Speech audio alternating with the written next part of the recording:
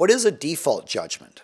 A default judgment is a decision by a court that one party is liable, even though they may never have even responded to the lawsuit. So, for example, if one party sues another party and that person doesn't respond, the person who initiated the lawsuit can ask the court for a default judgment.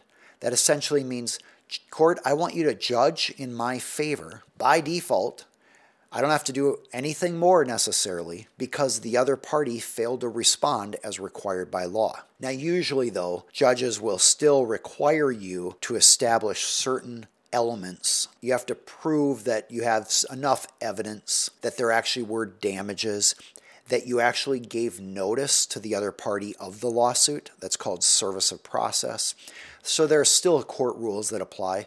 But a default judgment is when a judgment, or a court decision, you could say, is issued by default because another party fails to respond. All right. If you have any constructive feedback, please feel free to provide that. I am somewhat new to this, and I'm working to provide value that's relevant to you as business owners and other listeners interested in entrepreneurial and business topics.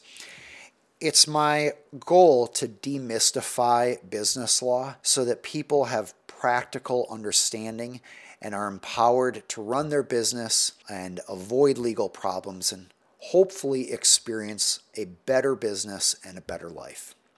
If you'd like to learn more about me, you can go to aaronhall.com.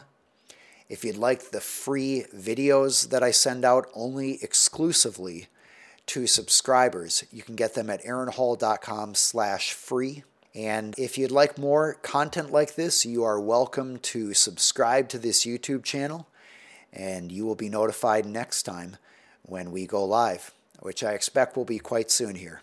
Thanks for joining me today.